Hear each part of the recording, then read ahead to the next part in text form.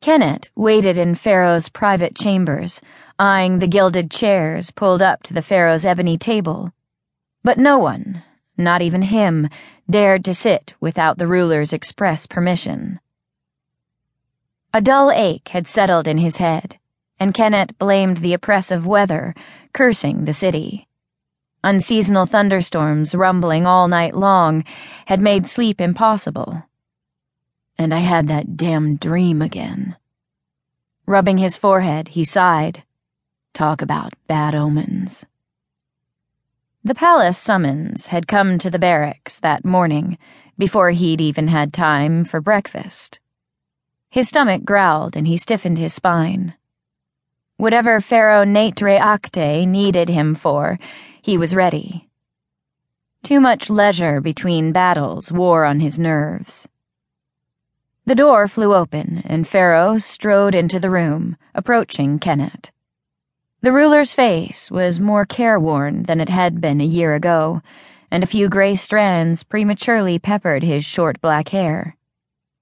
But the unusual green eyes were bright and sparkling, as always.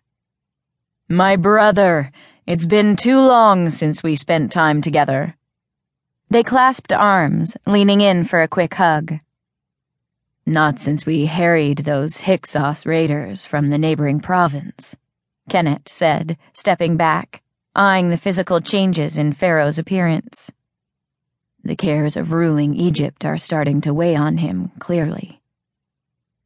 Pharaoh picked a handful of dates from a golden platter and sank into his favorite lion-footed ebony chair.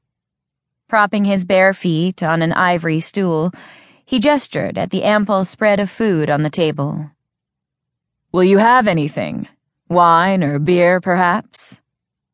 Reaching for a meat roll, Kenneth shook his head. "Early for beer, my lord." Pharaoh poured himself a gobletful, and perhaps sensing Kenneth's disapproval, said, "Trust me, it's necessary today. Sit." Kenneth glanced at the closed door across from him. Unusual informality, given that he sent for me. This is no casual chat. "We won't be disturbed, don't worry, but we also don't have much time." Having made the declaration, Pharaoh fell silent.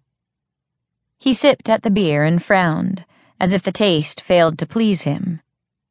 One did not speak unless spoken to in the presence of the living God, but everything else had been unusual today. Kenneth and his Pharaoh did not stand on much ceremony when they were alone. Time to find out what's going on. "Your family as well?" "Fine.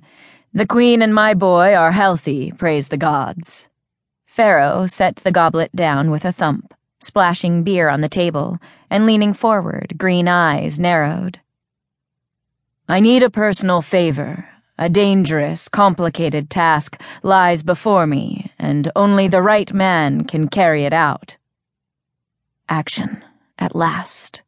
Kenneth straightened. "My brother has but to name the thing, and I'll undertake it."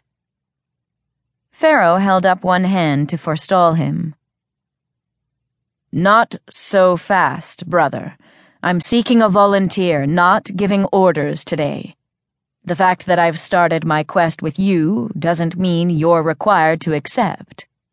I had the chief scribe summon 2 other candidates, should you choose to pass on the assignment.